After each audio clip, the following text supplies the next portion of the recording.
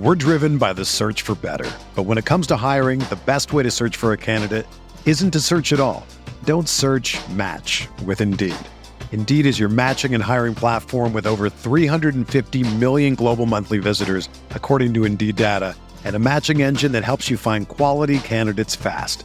Ditch the busy work. Use Indeed for scheduling, screening, and messaging so you can connect with candidates faster. Leveraging over 140 million qualifications and preferences every day, Indeed's matching engine is constantly learning from your preferences, so the more you use Indeed, the better it gets. Join more than 3.5 million businesses worldwide that use Indeed to hire great talent fast. And listeners of this show will get a $75 sponsored job credit to get your jobs more visibility at Indeed.com/Blue Wire. Just go to Indeed.com/Blue Wire right now and support our show by saying that you heard about Indeed on this podcast. That's Indeed.com/Blue Wire. Terms and conditions apply. Need to hire? You need Indeed. This podcast episode is brought to you by Coors Light. These days, everything is go, go, go. It's nonstop hustle all the time. Work, friends, family, expect you to be on 24/7. Well, sometimes you just need to reach for a Coors Light because it's made to chill. Coors Light is cold lagered, cold filtered, and cold packaged. It's as crisp and refreshing as the Colorado Rockies. It is literally made to chill. Coors Light is the one I choose when I need to unwind. So when you want to hit reset, reach for the beer that's made to chill. Get Coors Light in the new look delivered straight to your door with Drizzly or Instacart. Celebrate responsibly. Coors Brewing Company, Golden, Colorado. Support for this podcast comes from U.S. Bank. When it's time for a new credit card, the best ones do way more than just buy stuff. And that's why U.S. Bank offers credit cards that make every day more rewarding. Earn cash back, score points when you shop, dine out, travel, or binge watch, or get a low intro APR. U.S. Bank credit cards were designed to fit your lifestyle. So make every day more rewarding and check out usbank.com/credit card. U.S. Bank credit cards are issued by U.S. Bank National Association ND. Some restrictions may apply. Member FDIC. Napa know-how. The Napa guy knows not to judge a man by his car's multicolored paint job or absence of modern gadgetry. Who cares if it's technically old enough to vote and the windows are powered by the strength of your left arm? Your monthly payment is zero, and it'll stay that way. Because with over 500,000 parts and a little Napa know-how, you can keep anything on the road. She may not be pretty, but she's all yours. That's Napa know-how. Napa know-how.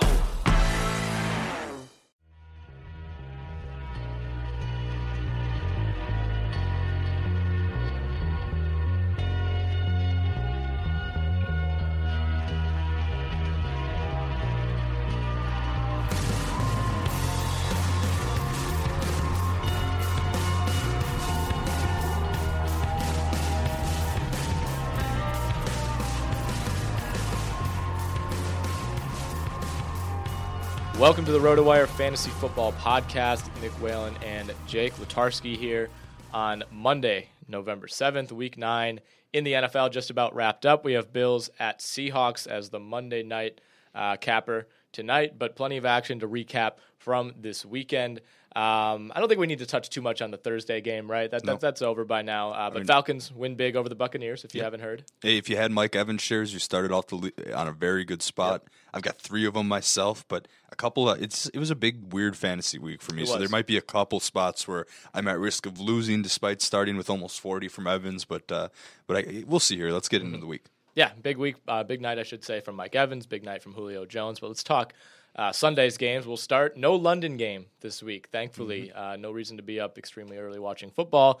But we'll start with the Steelers at the Ravens. Baltimore 21, Pittsburgh 14. Both these teams now 4-4. To me, Ben Roethlisberger wasn't 100% in this game. The Pittsburgh offense certainly didn't move the ball as we're used to, just 32 yards on the ground from Le'Veon Bell. But, again, both these teams are 4-4. To me, Pittsburgh is still a much more talented team overall, and I think once they get fully healthy, they'll probably show that over the second half. Yeah, I mean, this was a weird situation with Ben Roethlisberger. We didn't know if he was going to be inactive, if he was going to be active and backing up Jones, or if he was going to be active and starting. Turns out he was active and starting, not quite at his best. I mean, if you take any stake in ESPN's QBR, just 14.6. So generally the clutch rating not so hot there, but just 5.9 yards per attempt.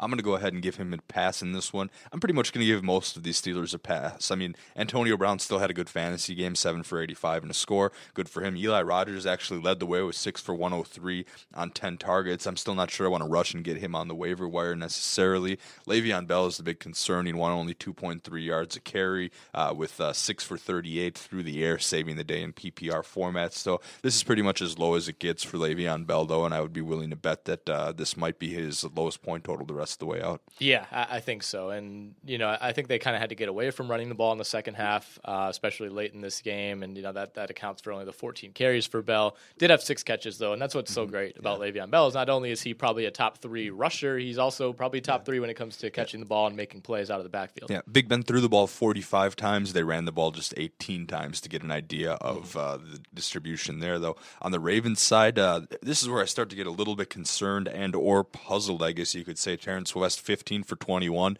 1.4 yards per carry against the Steelers defense that gave up a 200-yard game to Ajayi, I believe, and have been getting torched pretty much on the ground.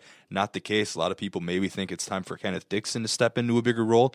9 carries for 13 yards, also 1.4 yards per carry here. So just not a lot to like on this Baltimore side, fantasy-wise, unless you're a Mike Wallace owner. There were only 2 rushes of more than 10 yards in this entire game. One was by Bell, one was by Joe Flacco. So if you like running the ball, this was not necessarily the game to watch.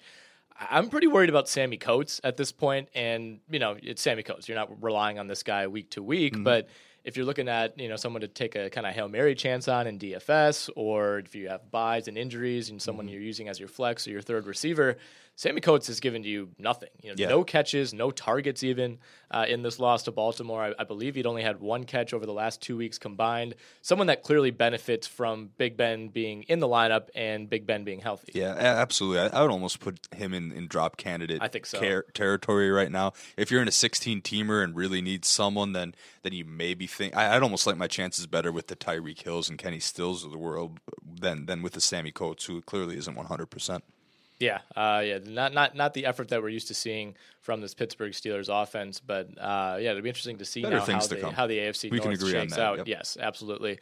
The Cowboys continue to roll over just about everyone. They're now 7-1, 35-10 was the score over the still winless but still competitive Cleveland Browns. This was that might be a stretch. Maybe not to this say week. Still competitive. They've been competitive though. I think going into this week they were 0-8, but you kind of felt like they had 2 or 3 games at least that they were in very good position to win, including last week against the Jets. And they just kind of found ways to lose. But there's a lot of talent on this offense, especially at the skill positions. They got Corey Coleman back in this game. He wasn't a huge factor. Had 3 for 41. Terrell Pryor Sr. did get in the end zone, scoring the lone touchdown for Cleveland. But this one was all about Dallas. We talked earlier today. I think this was just a well-executed game plan. I think they knew if they brought their C game, they would probably win this game. They stuck to the playbook. They didn't ask Dak to do anything too crazy. Zeke only had 18 carries, split almost evenly with Alfred Morris. But this was just Dallas kind of pounding the ball 42 times on the ground for over 160 yards as a team. Yeah, Dak wasn't asked to do too much, but he ended up with a pretty productive fantasy day. Yeah. 21 for 27, 9.1 yards per attempt and 3 scores. You looked at the Dallas rushers. Zeke Elliott had the game that he was essentially expected to have, 18 for 92, averaged over 5 yards a carry, scored twice. Then that game got way out of hand. I mean, we kind of talked about this earlier today on XM, but if this game was remotely close, if Cody Kessler, who started over Josh McCown this week, I think the Browns want to see what they're going to get out of the young guy. If Cody Kessler is able to keep this game anywhere within striking distance here, we see more Zeke, but instead we see Alfred Morris carry the ball 17 times for 56 yards. I mean, I don't look into this much at all. I'm not trying to get Alfred Morris. I'm not discounting Zeke Elliott at all. Purely a matter of game flow here. The big disappointment here for the Dallas side, after last week, I thought Dez Bryant was starting to catch up and get some chemistry with Dak Prescott. Not at all the case on Sunday. Dropped a touchdown catch.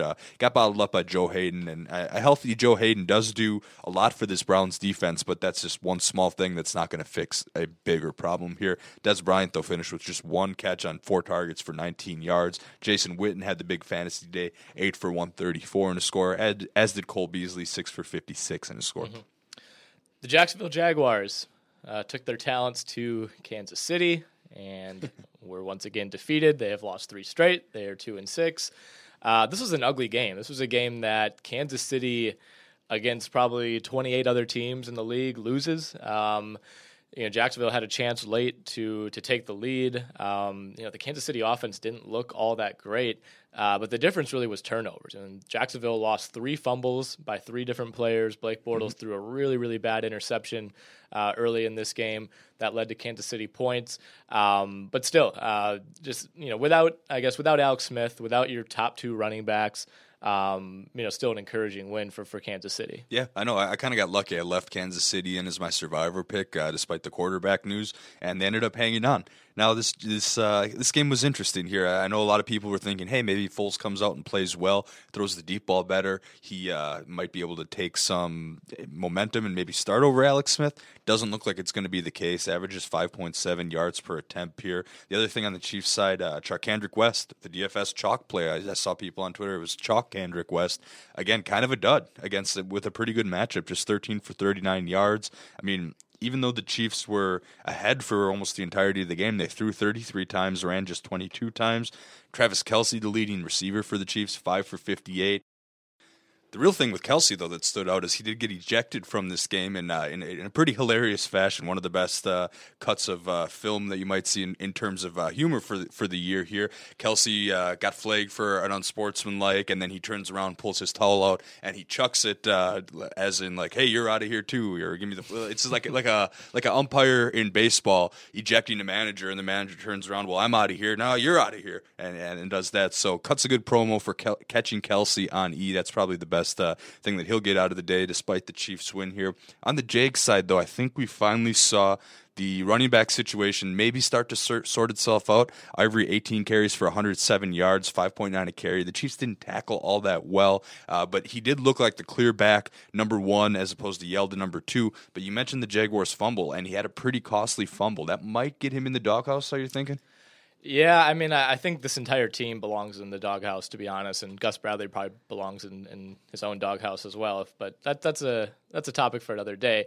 This was by far the most productive that this Jacksonville running game has been at any point this season, and Ivory was a big part of that, like you said.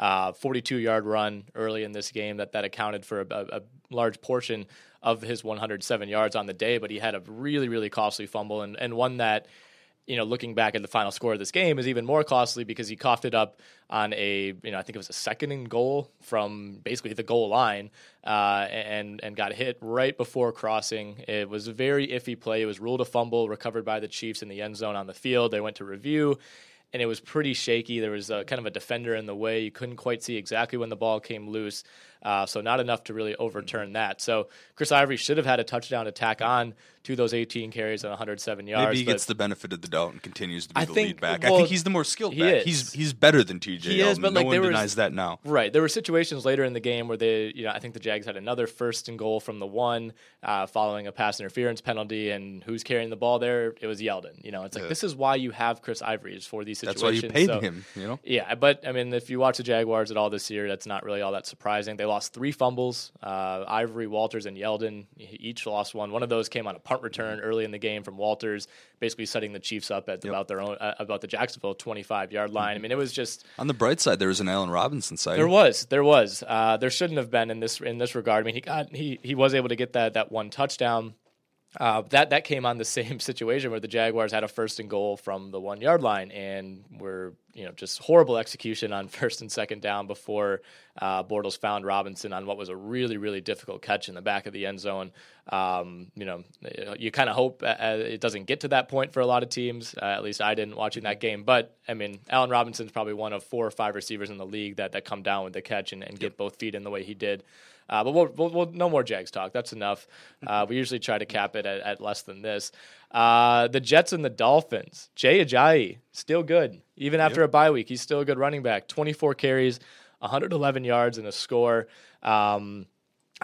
this is probably about the top of what I expected for him, against this really, really good Jets run defense, one that came in as the best in the league in terms of yards allowed per game. So you kind of almost have to prorate it and say, like, all right, if he was going up against an average or a bad rush defense, how many yards would he have gone for? Because 111 rushing yards total against this New York Jets defense, I think, is really, really impressive. Yeah, who knows? Maybe this is the Dolphins, I guess, identity for winning games now. You can find that there because they're up to 500 now. For as bad as Ryan Tannehill's played and as quiet of a day as we saw from the receivers, Jarvis Landry just 3 for 33. Kenny Stills only caught one pass, only targeted once, kind of bizarre. Devontae Parker, who's we found out this week is kind of dealing with a little bit of a nagging hamstring injury, maybe hasn't been 100%. For as bad as Tannehill and company was, really, I think overall, this is their formula. Kind of get a lead and then run it down with Jay Ajayi, who's proving to be possibly a top 5 back for the rest of the season. 4.6 yards per carry against a defense that's allowing, came in about 3.3 range, so that's very respectable. This Jets defense is incredibly talented. Their front seven is excellent. They almost have too many bodies for too few spots, especially on the defensive line here. The real story on them has been giving up the big plays, so I thought maybe we'd see some Parker or Stills in this game. Not necessarily the case, but Jay Ajayi got it done. Yeah, absolutely. And I think the abrupt retirement, I guess, of Arian Foster kind of removes any remaining cloudiness. Not that you really were too worried about Foster encroaching on that workload, but this is firmly Jay Ajayi's job, and they have really no reason to limit his workload at this point. Damian Williams 5 carries for 29 yards. You got to have somebody, I guess, spell him. But it's not like Kenyon Drake returned a kick. I guess that proved to be the difference in this game. It did, yeah. The Jets went down and took the lead. Midway through the fourth quarter.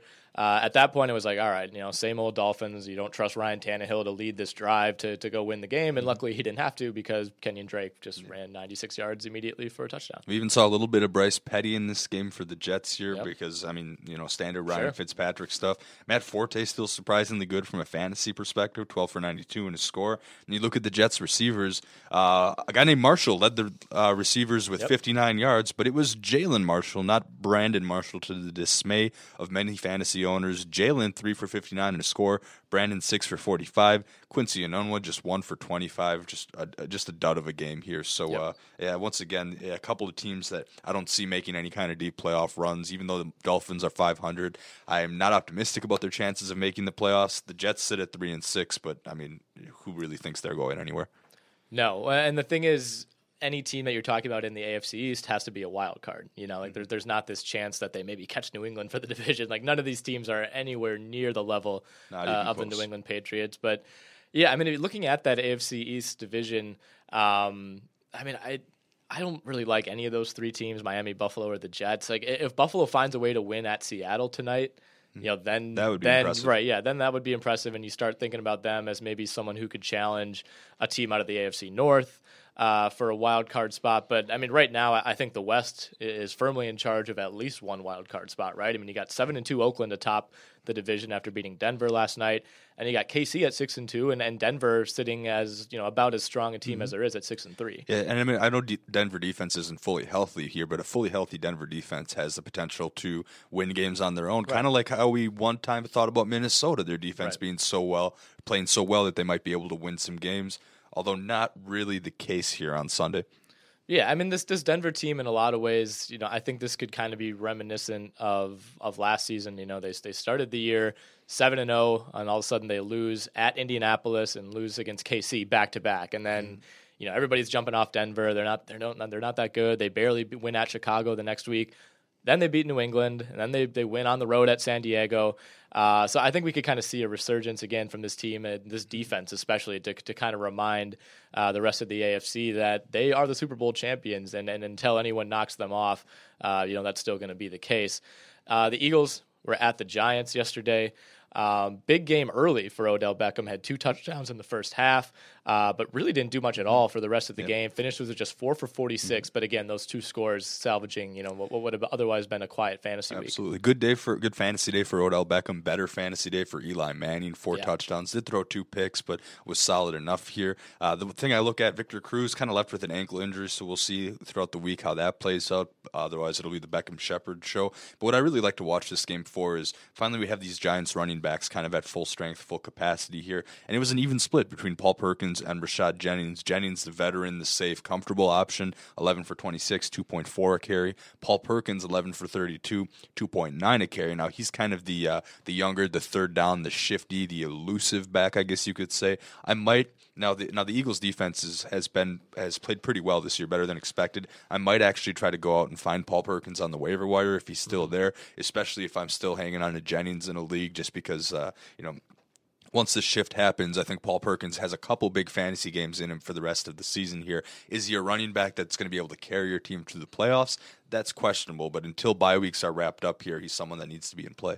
Yeah, I think so. This Giants backfield has been about as frustrating as any. The nice thing is, if you're avoiding them or, kind of indecisive about who to grab, it's not like anyone has burned you week to week. It seems like every week it's Perkins, Jennings, this type of line, 11 for 32, 11 for 26. They just really have not been able to get anything. At least Jennings going. Scored in week 8, which is kind of leveled things off a little bit. But the Eagles backfield, another kind of a mystery because Matthews kind of took a backseat to Darren Sproles in this one, as expected after a costly fumble last week. However, Sproles 13 for 57, and also of course had 3 catches for 14. Always has a role in the passing game. Wendell Smallwood a couple of carries. Ryan Matthews also carried the ball 5 times for 15 yards, and he got the touchdown. So really there's not a whole lot of clarity being added here. If it was PPR here, then Sproles probably had you the better game by a little bit here, but Matthews taking enough value away to the point where neither back is particularly valuable. Yeah, this Eagles team now sits at 4-4. Maybe a little bit more reminiscent of where we thought they would be, prior to week 1. But considering the way that they started the season and how good Carson Wentz has looked, even with them kind of tailing off these last few weeks, it's not like Wentz has been terrible. He's just looking like a good rookie quarterback. Yeah, all 4 of their losses have been on the road. So the Eagles are 1-4 away from home, and maybe that's just having a rookie quarterback. 0-3 in the division too, and that's what's really hurt them. Is that all of a sudden they're in last place in the NFC East, and I don't think any of these teams are catching Dallas, but with the shaky as the teams atop the North are looking right now, and it's kind of Atlanta and everybody else in the South. Arizona certainly has been disappointing in the NFC West, and even Seattle to an extent. I mean, both of these wild card spots right now are still completely wide open in the NFC. Very much up for grabs. And lastly, real quick, I was happy to see that Carson Wentz decided to acknowledge that Zach Ertz exists. Yes. Caught all 8 of his targets for 97 yards. I think we might see his role start to expand a bit moving forward. Yeah, absolutely. The Lions and the Vikings in the NFC North, probably the best finish of the week and one of the best finishes of the season. This one, Detroit, I should say, put together a late drive to set up a long field goal for Matt Prater to tie the game, 58 yards, and that probably would have been good from about 65 the way it looked. He doesn't get any more true than that, right through the middle of the Prater uprights. has the NFL record, right? I think he got it in Denver. I think so, yeah. It's automatically in Denver. No matter, whenever the record's set, it's always in Denver. But yeah, I mean, a nice little drive. They get the ball back with only 23 seconds left, and Matthew Stafford able to go to Golden Tate. Then he goes to Roberts for a couple long plays. They get a spike with 2 seconds left. Prater ties it up. And then Detroit getting the ball first in overtime. Put together a pretty impressive drive, capped off by Golden Tate catching a ball along the sideline, a Minnesota defender basically running full speed, completely whiffing on the tackle. Was it Harrison Smith who Tate shoved off? Yeah, it was something. I think Smith kind of had him in his grasp. Another defender would have came over to kind of light him up, and Tate was able to slip away from Smith and then he did one of those things where, like, if you're playing Madden and you just stop running at the 1 yard line and your guy does some crazy flip or backflip into the thing, tap square, Yeah, basically, and it was completely unnecessary. I mean, he had the edge. Obviously, he was going to take contact, but it was wildly unnecessary to leap from about the 3 yard line and do a flip. He's nailed in midair, somehow held onto the ball with one hand, but finishing in style, I guess, was Golden Tate, and he seems to be back. Yeah. If this game doesn't go into overtime and he doesn't have that play at the end of the game, it's a pretty average week for Golden Tate. But compared to what he was doing through the first 5 or 6 weeks of the season, this is a guy who's over the last 3 weeks put together some games that we expected from him to begin the year. Yeah, I'm still clinging to hope with Golden Tate in 2 leagues, but I did sit him this week because Minnesota has been just kryptonite for opposing wide receivers. Not a lot going there, and they were for Marvin Jones. Marvin Jones, a very much dud of a fantasy day, only caught 1 of 5 targets for 5 yards. Kind of throw the Xavier Rhodes effect on there, but Tate targeted a team high 12 times. caught 11 of those so the average isn't there, but that's kind of what you expect with Tate being kind of more of a PPR type guy. Tate's going to be someone that's going to be wide receiver 3 status the rest of the season. The other big takeaway, it's got to be Stafford. If the Lions, who are, I guess, a half game back Minnesota because they haven't had their bye week, but if the Lions somehow win this NFC North division here, I know Matt Ryan's getting a lot of MVP hype, but I think another Matt Stafford, might kind of be in that conversation as well. The way he's been able How bizarre is that, right? So bizarre. Who would have said, if somebody told you in mid-August that, hey, man, Matt Ryan and Matt Stafford are both going to be looking like legit MVP candidates. It's just so weird because the numbers back him up, and so do the game-winning drives. So you have to at least consider him. Real quick on the Vikings side, it was all Stephon Diggs offensively, 13 of 14 for 80 yards. Kind of a Golden Tate-type line, but without the touchdown. Minnesota can't run the ball at all. On the bright side, Sam Bradford only took 2 sacks in this game as opposed to the absolute beating he's been taking before that. Kind of efficient. I think they're getting the ball out of his hands quicker, 31 for 40 for 273 yards. Also have to keep in mind that the Lions have been giving up the most fantasy points to opposing quarterbacks here, so maybe discount that Bradford performance a little bit. But with no running game, I don't really have a lot of faith in this Vikings squad the rest of the season. No, and a game like this kind of bails out Green Bay in a lot of ways, which is, drop 2 straight. And, if Minnesota wins both those games, all of a sudden the lead in the division becomes kind of, I wouldn't say insurmountable, but the way that this Green Bay team has looked, you don't love them to gain 3 games over the final, 8 games on the schedule. So everybody really in the NFC North kind of just, it's very up and level. down. Detroit. I'm looking ahead to the Packers-Vikings on Christmas Eve. Right. I'm going to go to that game, and that's probably going to determine the division winner here because... But you never know. Detroit can beat anybody, but Detroit I also think could lose to everybody except for 3 teams in the league any week. It's the same. You don't know what exactly you're going to get from them. They could get real cold just as easy as they've gotten real hot. And see, the thing, I still think Minnesota and Green Bay have higher floors than Detroit. Detroit might drop a couple, shaky games down the stretch. Obviously Green Bay loses to a bad Colts team at home, and they lost in Atlanta last week. But they to me, they don't have that absolute, fallout floor like Detroit still does. Yeah, absolutely. So something to watch moving forward. One of the more intriguing divisional races. All right, Panthers were at the Rams. A little bit of a low-scoring game, 13-10 in favor of Carolina, but a much, much, much needed win for the Carolina Panthers, who are very much on the outside looking in that division. But with the way we just talked about with the North and the East, that there's going to be a wild card spot up for grabs, and I'm not quite ready to count Carolina out. Which they're 3-5 at the halfway point in the season, so. I wouldn't bet on them certainly, but I still think the talent is there. We saw this team, roll through just about everybody last season. If they can hit their stride, I think they can make some noise at least and maybe push for a 9-7 wild card. There are 2 big roadblocks to this Panthers team having success, and I think some of it they're a little bit related. One is not having much of a running game. As a team, averages 2.4 yards a carry. John Stewart, now that he's back, 15 for 42 yards, not effective. And because the running game is not effective, they have to put the ball into Cam Newton's hands more, and that's risking his health, it seems like, every week here. He wants to hang on to the ball in the pocket, and he wants to make plays, but he's just not getting rid of the ball quickly enough. And there were some clean hits where defensive linemen put the entire weight of their body into him. Those are clean. And then there were maybe some dirty hits with another helmet-to-helmet, a pretty blatant helmet-to-helmet that didn't get called. But one way or another, Derek Anderson's not going to lead you to the playoffs. You need to keep Cam Newton upright and either get the ball out of his hands quicker. Got to do something to protect him. Some of that's on the officials. They got to call some of those blatant calls here. But you think after Cam Newton made a big stink about this last week that they'd give it a little bit of a closer eye? Right. Not necessarily the case. So the biggest hindrance to the Panthers possibly making a run is Cam Newton potentially going down. Because if he gets another concussion, then who knows what his availability is going to look like. Yeah, that's certainly the biggest concern. And even if he doesn't, quote unquote, go down or get hurt, I think he's affected mentally. I don't think he necessarily has to be here. I think it's already in his head. You can tell the fact that he, was comfortable, I guess, coming out for the second time this season and kind of. I don't think complaining is the right word because when you look at the tape, he has a point. And like you said, there was another kind of blatant helmet-to-helmet hit on a blitzing cornerback that went uncalled. And I think the fact that it's gotten to this point for him, he's clearly part of what he's thinking about when he's on the field. It's a matter of when, not if. Am I going to get smoked on this play? And when you do that in 32 dropbacks, it starts to get to you a little bit here. Yeah. The Rams, though, on the other side, Todd Gurley, 12 for 48. I mean, this is starting to become the norm for him. We discussed this a little bit earlier.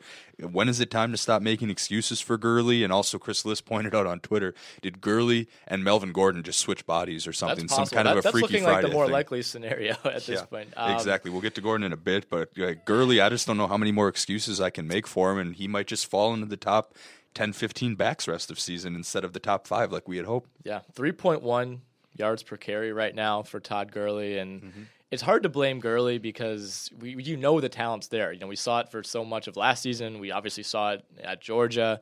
So I mean, it's really hard for me to think that he's just gotten so much worse, in the span of a year. But he's 40th in the league right now in yards per carry, which is it's astounding. And this LA Rams offensive line is not great by any means, but we've seen other backs, in similar situations be able to do better than this.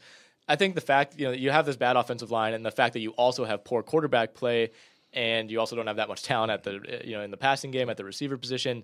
It does kind of all add up to, all right, defenses just have to focus on shutting down Gurley, and we've seen them do that, for 8 straight weeks now. Yeah, the chants for Jared Goff are only going to continue in LA here, so that's going to continue. I mean, Keenum, 6.4 yards per attempt. Again, he wasn't helped out much by his receivers.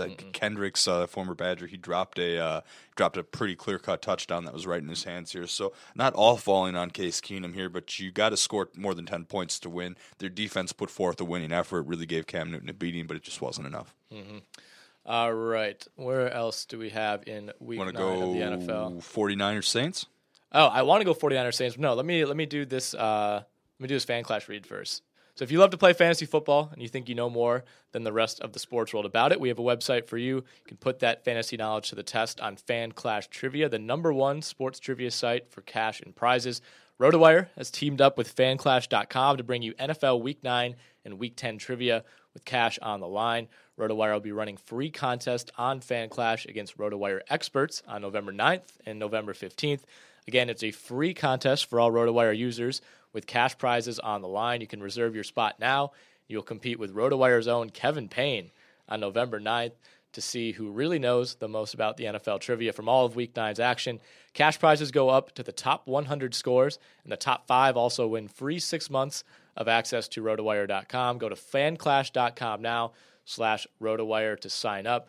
And again, that takes place on Wednesday, November 9th. Nick, you much of a bar trivia guy at all? Yes, big time. Enjoy it very the problem much. is I just have very specific categories that I know. Like if movies come up, which is movies are the most popular genre or category for that type of stuff, and I don't know anything about movies, so that's a big issue. Do you have any favorite categories like presidents sports, or science? Yeah, of course, both of us geography. are sports. American geography, I'm pretty decent at.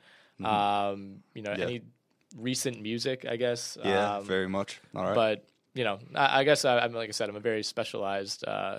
When it comes to that. But I know you play a lot of bar trivia. Yeah, a little bit. I don't know, my claim to fame last week, I got the last U.S. president to go to West Point was Eisenhower. Sure. And you want to talk geography, 2 countries that border Malaysia are Indonesia and Thailand. So we had that going for us. So, but anyway, back to football. We'll talk about some Saints 49ers here. But draft Nick and I in your fantasy trivia teams. Come down to Madison, Wisconsin, play some bar trivia.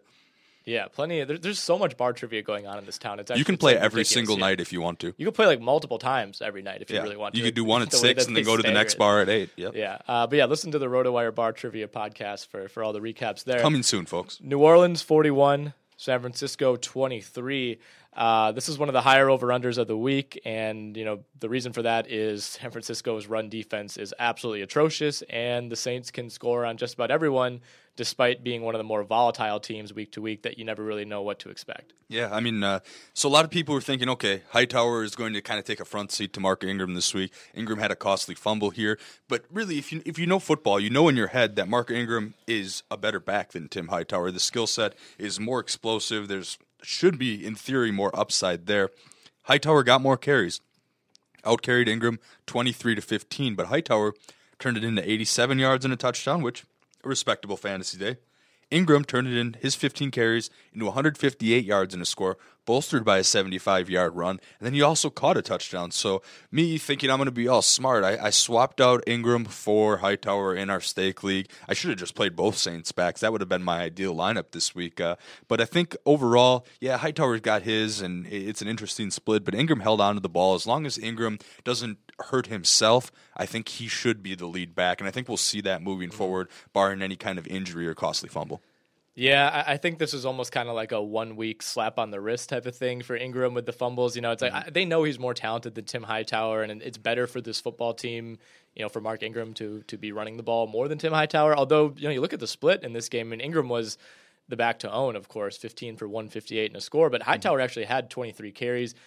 A lot of that, though, is New Orleans was up big in this game, and so maybe some of those were going right. to Hightower I think it was later. Second half, Hightower running the ball a lot. And as an Ingram owner, I don't mind seeing him, kind of capped or rested a little bit, because you want to see he has had some injury history, and you want to see his longevity come up here. What about the receivers, though? I mean, the passing game. Drew Brees had a nice day with 3 touchdown passes here. But one thing that we talked about when analyzing this receiving core earlier is Brandon Cooks is always going to get his, but Michael Thomas, who had 5 for 73 and 2 touchdowns, is looking more and more like Willie Snead owners thought they were going to get in week 1 of the season here. Now that seems to be the Ohio State product in Michael Thomas. Yeah, I think, I wouldn't say people look at Michael Thomas, there's a video auto plays here, as coming out of nowhere. But I mean, this is a guy who was viewed as a first-round talent. I think, coming out of Ohio State, ends up dropping to the mid-second round. But this isn't just someone that New Orleans picked up to be their like 3rd or 4th guy. Like, I think down the road, this is a possible, number 1A type of receiver. I'm seeing Marquez Bolden numbers here, kind of moving forward. Maybe next season for sure. I think he's going to move up on 2017 draft boards fantasy-wise. I think so, and especially in this offense. At some point, obviously, they're going to have to move on from Drew Brees and probably this kind of air raid type of style, or at least as close as you get to it. In the NFL, and I think the day that comes, they move on from Sean Payton. Yeah, and probably completely that seems to reinvent be everything. A package deal type of thing. But Michael Thomas, I mean, really, really good. Again, this is a guy who, he might be the number 1 receiver for like 5 teams in the league right now. When you put this guy on, a team like LA or Buffalo right now, and you're looking at him as a really, really good option, but. It almost works against him that he plays with Brandon Cooks and Willie Snead. Although, being the 3rd receiver in the New Orleans offense is probably better than being the 1 or 2 in a lot of offenses. It's kind of like when we talk about Green Bay, the 3rd receiver in an Aaron Rodgers offense has fantasy value. I mean, if it's Devontae Adams or whatever. Aaron Rodgers offense. A 2014 era, I guess. But, I mean, it's the same with the Saints here. Real quick, the 49ers, Colin Kaepernick almost threw for 400 yards, had 10.2 yards per attempt. So I'm not really going to advocate jumping on him in season long, but he had a great DFS week. And then, of course, we saw before the game, it was announced Carlos Hyde would be inactive. DeJuan Harris picked up the big game, 10 for 59 on the ground, more active through the air, 5 for 83, and a score here. So the Kaepernick-Harris stacks, I guess, in DFS. Torrey Smith, non-existent, 2 for 18. I thought I was going to be sneaky with the Kaepernick-Smith stack, but it was Quentin Patton who led the way with 6 catches on 9 targets for 106 yards and a score. That's probably enough 49ers talk for now. Yeah, no, I mean, we have to hit on Cap, though. He was quietly, wildly productive in this game. I dogged him so much that you got to give him credit where credit's due. Yeah, absolutely. The Tennessee Titans and the San Diego Chargers. This was San Diego 43, Tennessee 35, 2 defensive touchdowns for this Chargers defense. One a fumble return of a Mariota fumble, the other a interception return, of course, thrown by Mariota. So 2 very costly mistakes from Mariota. But outside of that, he wasn't too bad in this game. Did throw 3 touchdowns. Did get over 300 yards. And he ran for one, And he ran for one as well. So if you use Marcus Mariota in DFS, you probably didn't get burned all that bad, although the 2 picks obviously work against that. But, I mean, the real story in this game was not the Tennessee rushing game, which has been so good and, torched the Jaguars last week. It was San Diego. Like, not only did Melvin Gordon carry the ball 32 times, which is, high for him, of course, but nothing out of the ordinary. I mean, we've seen mid-20s carries for him in a lot of games this season, but almost gets to 200 yards, 196 yards, broke off a long run late in this game to boost that total even more. Only had 1 touchdown, but for a guy who's made his living as a fantasy commodity, at least getting into the end zone, it was nice to finally see him break out for what was easily the best game of his pro career. Yeah, I dogged Melvin Gordon a lot early in the year just because the yards per carry numbers weren't there, so I was trying to think of him. I was trying to push him off as a sell-high candidate because he was so touchdown dependent. This game kind of shattered that notion completely. He was solid here. And I do want to touch on Mariota real quick. even with all the negative points for turnovers, still had about a 30-point fantasy day. So he's pretty much being what we wanted Blake Bortles to be fantasy-wise, someone that's often going to have to play from behind, is a turnover risk, but is good enough to get the points in the end here. And this one, Rishard Matthews turned out to be his favorite target, 6 catches for 63 yards and 2 scores on 10 targets. So who would have thought that you could stack Mariota, Matthews, and the Chargers defense, which you typically don't do in DFS, do a defense against your offense here, but that was the winning combination here on Sunday. Yeah, it was. No Derrick Henry for Tennessee in this one. He was active. I think he injured his hamstring, I want to say, early in the game. It looks like an injured left calf. He's going to have an MRI Monday, so stay tuned to rotowire.com to get more information on that. But Antonio Andrews carried the ball twice in his stead. No big shake. Yeah, I think there was some belief that maybe both Murray and Henry were really productive against Jacksonville, that this might become more of an even split, with Henry looking good, and maybe that's what he deserves because he has looked really good. But I think DeMarco Murray has just been so strong that there's no real reason for this to ever become more than like a 2/3, 1/3 type of split in favor of Murray, at least not this season. Yeah, absolutely. Murray actually had more catches than anybody, 7 for 29, and then 14 for 51 on the ground in his score. So not a huge rushing day, but Murray still being very fantasy productive. I think when the Titans' offense is at its peak, at its best, I think we see carries from both of those guys with maybe 20 for Murray, 8 to 10 for Henry here. But for now, Henry owners, I know people are hanging on to him as a late sleeper, but if he has to miss any kind of time, we'll see how those MRI results go. But he could be a drop candidate if he has to miss some time. Yeah, this is just a clean game overall, a fun, high-scoring game. Obviously, Mariota had the 2 turnovers, but Rivers was sacked only once. Mariota wasn't sacked at all, so one of the more fun games to watch between two teams that you never really know what's going to happen with either of these teams. Like, San Diego was in, firm control of this game for most of it. All of a sudden, Tennessee comes roaring back. Usually when you get 2 defensive touchdowns at home, it shouldn't be an 8-point spread, but San Diego always finds ways to make things interesting. Indianapolis was at Green Bay. Brutal, man. Yeah, you're a Green Bay guy, so I'll let you kind of set the stage here. Yeah, so the Colts started off by running the opening kickoff back. I know you're familiar with Jordan Todman being a Jags guy yourself. Ex-Jags great, Jordan Todman. Yeah, ran the opening kickoff back, and then it's almost like that deflated the energy of the Packers, and Rodgers kind of called out his teammates after the game saying that the energy level just wasn't quite there. And if you'd think, looking at this box score, okay, the Colts scored 31 here, and Andrew Luck would have this huge fantasy day. He was pretty cheap. He was $8,000 on FanDuel, so it seemed like a really good cash game play. Only threw 1 touchdown and 2 picks, was sacked twice. Frank Gore had the big day, 60 yards rushing and 2 touchdowns, but again, that's kind of the ceiling for him. T.Y. Hilton led the way, 6 for 82. Jack Doyle, 5 for 61. Dante Moncrief, the only receiver to find the end zone, 3 for 55 here. So, yeah, modest day from those types of guys here. Even with Dwayne Allen back, Jack Doyle still more productive. Yeah. On the Packers side, Aaron Rodgers, almost 300 yards, just 6.9 per attempt, 3 touchdowns. But so another good fantasy day. Jordy Nelson, 7 for 94 in a score. Devontae Adams got his. So did Randall Cobb, who was non-existent. Decoy in the first half, not even playing snaps. Played a role in the second half. And man, the Packers went down in the second to last, what I thought was going to be their second to last drive of the game. They went down in 2 minutes, scored really quickly, and then kind of came back around, and they gave the ball to the Colts with 3.5 left. And, oh, man, on 3rd and 10, after the Colts somehow called a pass on 2nd and 10, they had HaHa Clinton-Dix coming around the corner with a free shot at Luck, and he pretty much whiffed. And that pretty much erases the 2-pick and sack from earlier that HaHa had because, of course, Andrew Luck steps up and finds Jack Doyle for what proved to be one of the game's ceiling plays here. So just a brutal loss to watch if you're a Packers fan. Yeah, I mean, this game looked like it was over, kind of early in the fourth quarter. With just over 9.5 minutes left, Indianapolis went up 31-13. I mean, at that point, Green Bay had just punted. Their offense was looking stagnant. Luck had a very long, time-consuming, very solid drive.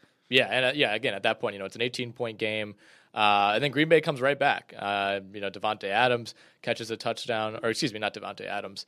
Devontae Adams had the 2-point conversion attempt, but which was also a little bit mysterious. I don't know why they don't just kick it because then it's only a 1-score game. Yeah, and then you have a field goal instead of having to get a second touchdown there. ultimately didn't matter because they were unable to get the ball back. But yeah, it was an interesting call. Yeah, at that point, it's touchdown versus field goal. But yeah, I mean, Green Bay, like you said, they come back, they force a quick 3 and out for Indianapolis, and all of a sudden it's okay. Green Bay gets the ball back with just over 5 minutes left. They go right down under 2 minutes, like you said, 7 plays. Kind of a vintage Aaron Rodgers type of drive where it was, you knew they weren't running the ball. It was snap to him, quick out. Hit Cobb for 15, hit Nelson for 7. Get out of bounds, stuff like that. And yeah, like you said, at that point, it felt like they had the momentum. The crowd was back into it. It was a 5-point game. And, like you said, they had him dead to rights. I think Pagano calling that pass over the middle on second down. Green Bay was able to get pressure. Luck throws low. You stop the clock. So, I mean, Green Bay, didn't have to use its final timeout. And then that was just a backbreaker, obviously, to give up that pass over the middle because it had the feel that if Green Bay got the ball back, it felt like they were going to score. Yeah, apologies to any children in my apartment complex that happened to be listening. I was just alone watching the game for the second half. Just very much an outburst in there. If I had furniture to flip over, chances are it was.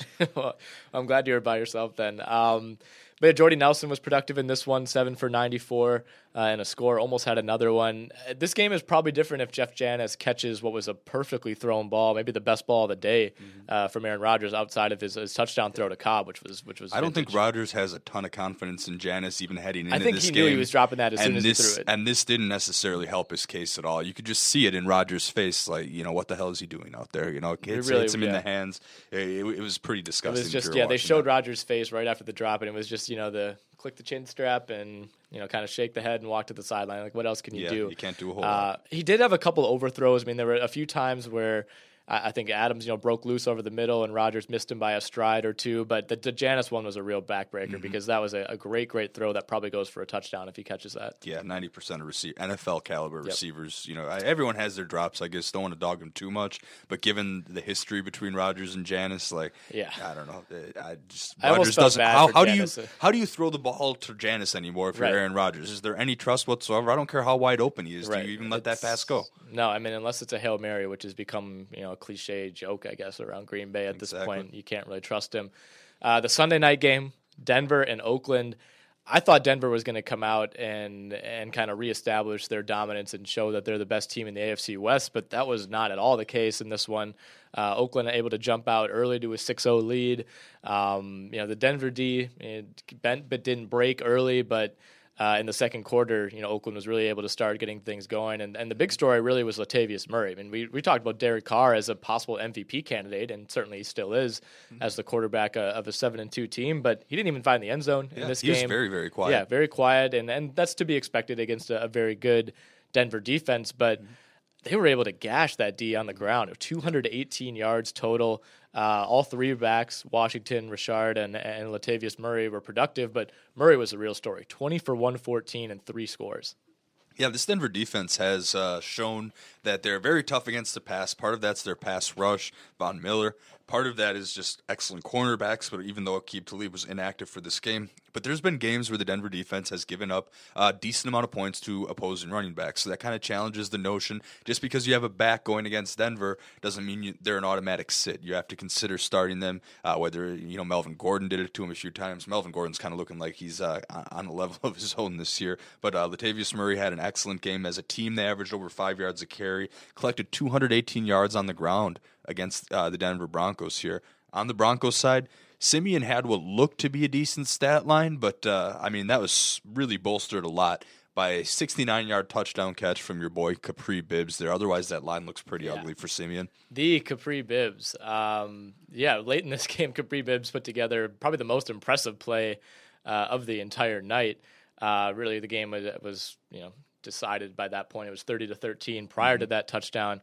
It took a screen pass from Trevor Siemian, shook off what seemed like 15 defenders, and then took it all the way to the house. So, I don't think, you're not looking to Capri Bibbs as I don't think he's even a waiver pickup at this point. Not even close. Devontae Booker, don't get me wrong, has been very disappointing these last 2 weeks, but I think we know the talent is there, and eventually I think he's going to find his stride. Yeah, I still buy Booker's skills. Part of the problem in this one is the Raiders got the lead early and never looked back. And then you look at the final play distribution. Simeon attempted 37 passes. As a team, they attempted 12 runs. So Devontae Booker, although he had a nice matchup on paper, I'm going to attribute most of this one to game flow, and I'm still I still think in my heart and in my head that Devontae Booker is a top 10 back rest of season. I think so too. I mean, 2 weeks ago, if you were a Booker owner, you're never rooting for an injury, obviously, but it was, Booker looked like he was going to kind of force a close to an even split with CJ Anderson. Yeah.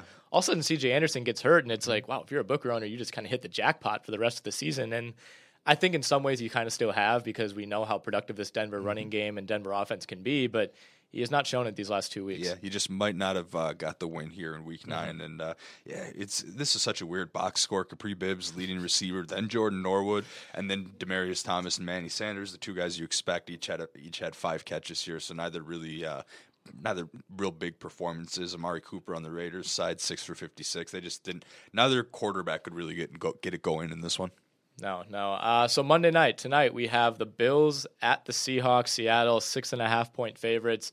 Jury's still out on whether McCoy's going to play, right? Yeah, it looks like he is questionable for the game. Coach Rex Ryan, of course, take what he says with a grain of salt sometimes, but he said back on Saturday that he is, quote, confident McCoy will play. I guess we'll see. The one thing you got to know for sure is to check on rotowire.com for the inactive report about 90 minutes before kickoff tonight. Personally, I've got McCoy in one lineup right now. I am waiting. I'm up by 13 points. I've got McCoy going against the Seahawks defense and Jimmy Graham. If McCoy doesn't play for whatever reason, my contingency plan, and I didn't try to go after Mike Gillislee. I have CJ Prosise because I don't know if I want to do a running back up against that Seahawks defense unless he's McCoy. Obviously, we don't know for sure anything right now, but if you had to make your decision now, between Prosise and there's a 70% chance we'll say McCoy plays. How much are you confident that you can get 10 to 13 points out of CJ Prosise? If I had to lock my lineup at noon on Sunday, I probably would have thrown out McCoy. Yeah, just because the upside is there, and because I had some guys on bye. This league particularly, I had Gronk on bye, so I needed some big performances to kind of come through. And I got some of those big performances from Mike Evans and Mike Wallace here. Right. So it's amazing that I'm going to score over 150 in a PPR and still have the potential to lose. But it's tough. I do like Prosise. He seems like he's being the pass catching back here, so I like him because it is a PPR league to have a decent 7-8 point floor. Not expecting too much more than that. Anything more is really a bonus here. It's going to more lie in the hands of Jimmy Graham what he does as to whether or not I win or lose tonight. How does this 6.5 point spread look to you? I think it's about right for Seattle. You could probably talk me into 7.5 because I don't think Buffalo's all that good. If McCoy doesn't play, or even if he does play, what is he going to be at? 80%? The skill position players for Buffalo are so underwhelming, although they do have Percy Harvin now, I guess. Yeah, it's weird. I don't know. Maybe the spread's a little much just considering how Russell Wilson's not been 100% quite yet. We're going to have to wait and see on that. But Russell Wilson, when he has those lower body injuries that aren't necessarily being reported, it's clear he's not 100%. You take the mobility away, and not just rushing, but mobility inside the pocket. That seems to be a big detriment here. So I think it'll be a close game. It'll be an interesting Monday night game. Yeah, absolutely. All right, anything else you want to touch on before we wrap this up? Yeah, that's going to do it for this week. I think it will. All right. Who hosts on Tuesday now? Who hosts on Tuesday? It's Eric and I tomorrow. So Eric and I we're going to talk about the waiver wire tomorrow and get into that. So I kind of alluded to a couple pickups this week, but I like to sit down and really break things down Monday night, look at percent owns, take one last look through all the box scores, look at the injuries, and then I'll put together a waiver wire show for you guys tomorrow. So tune in tomorrow to check out Eric and I talk waiver wire. Ace is a place with the helpful hardware, folks. At Ace, your backyard's right in our backyard, which means we have hand-picked products that are right for the birds in your neighborhood, like premium bird seed, suet, birdhouses, and feeders. Stop by your local Ace and get everything you need to attract the birds you want, including Ace Wild Bird Food, on sale now. Now through Tuesday only, when you buy 2 20-pound bags of wild bird food, get a third bag free. Only at Ace, the helpful place. Offer valid through February 28th at participating stores. Whether you're a world-class athlete or a podcaster like me, we all understand the importance of mental and physical well-being and proper recovery for top-notch performance. That's why I'm excited that Unified Healing is sponsoring this podcast. Unified Healing is a new and super innovative global network of wellness centers powered by Energy Enhancement System, or EE System. If you haven't heard of the EE System, you'll want to listen up. This technology promotes wellness, deep relaxation, purification, and rejuvenation. In hundreds of locations across the globe, access to a center is easy and affordable. Interested in experiencing the EE System technology for yourself? Go to unifiedhealing.com/bluewire to learn more and find a center near you. That's unifydhealing.com/bluewire. No material or testimonials on the Unified Healing website are intended to be viewed as medical advice or a substitute for professional medical advice, diagnosis, or treatment. Always seek the advice of your physician or other qualified healthcare provider with any questions you may have regarding a medical condition or treatment and before undertaking a new healthcare regimen, including EE System.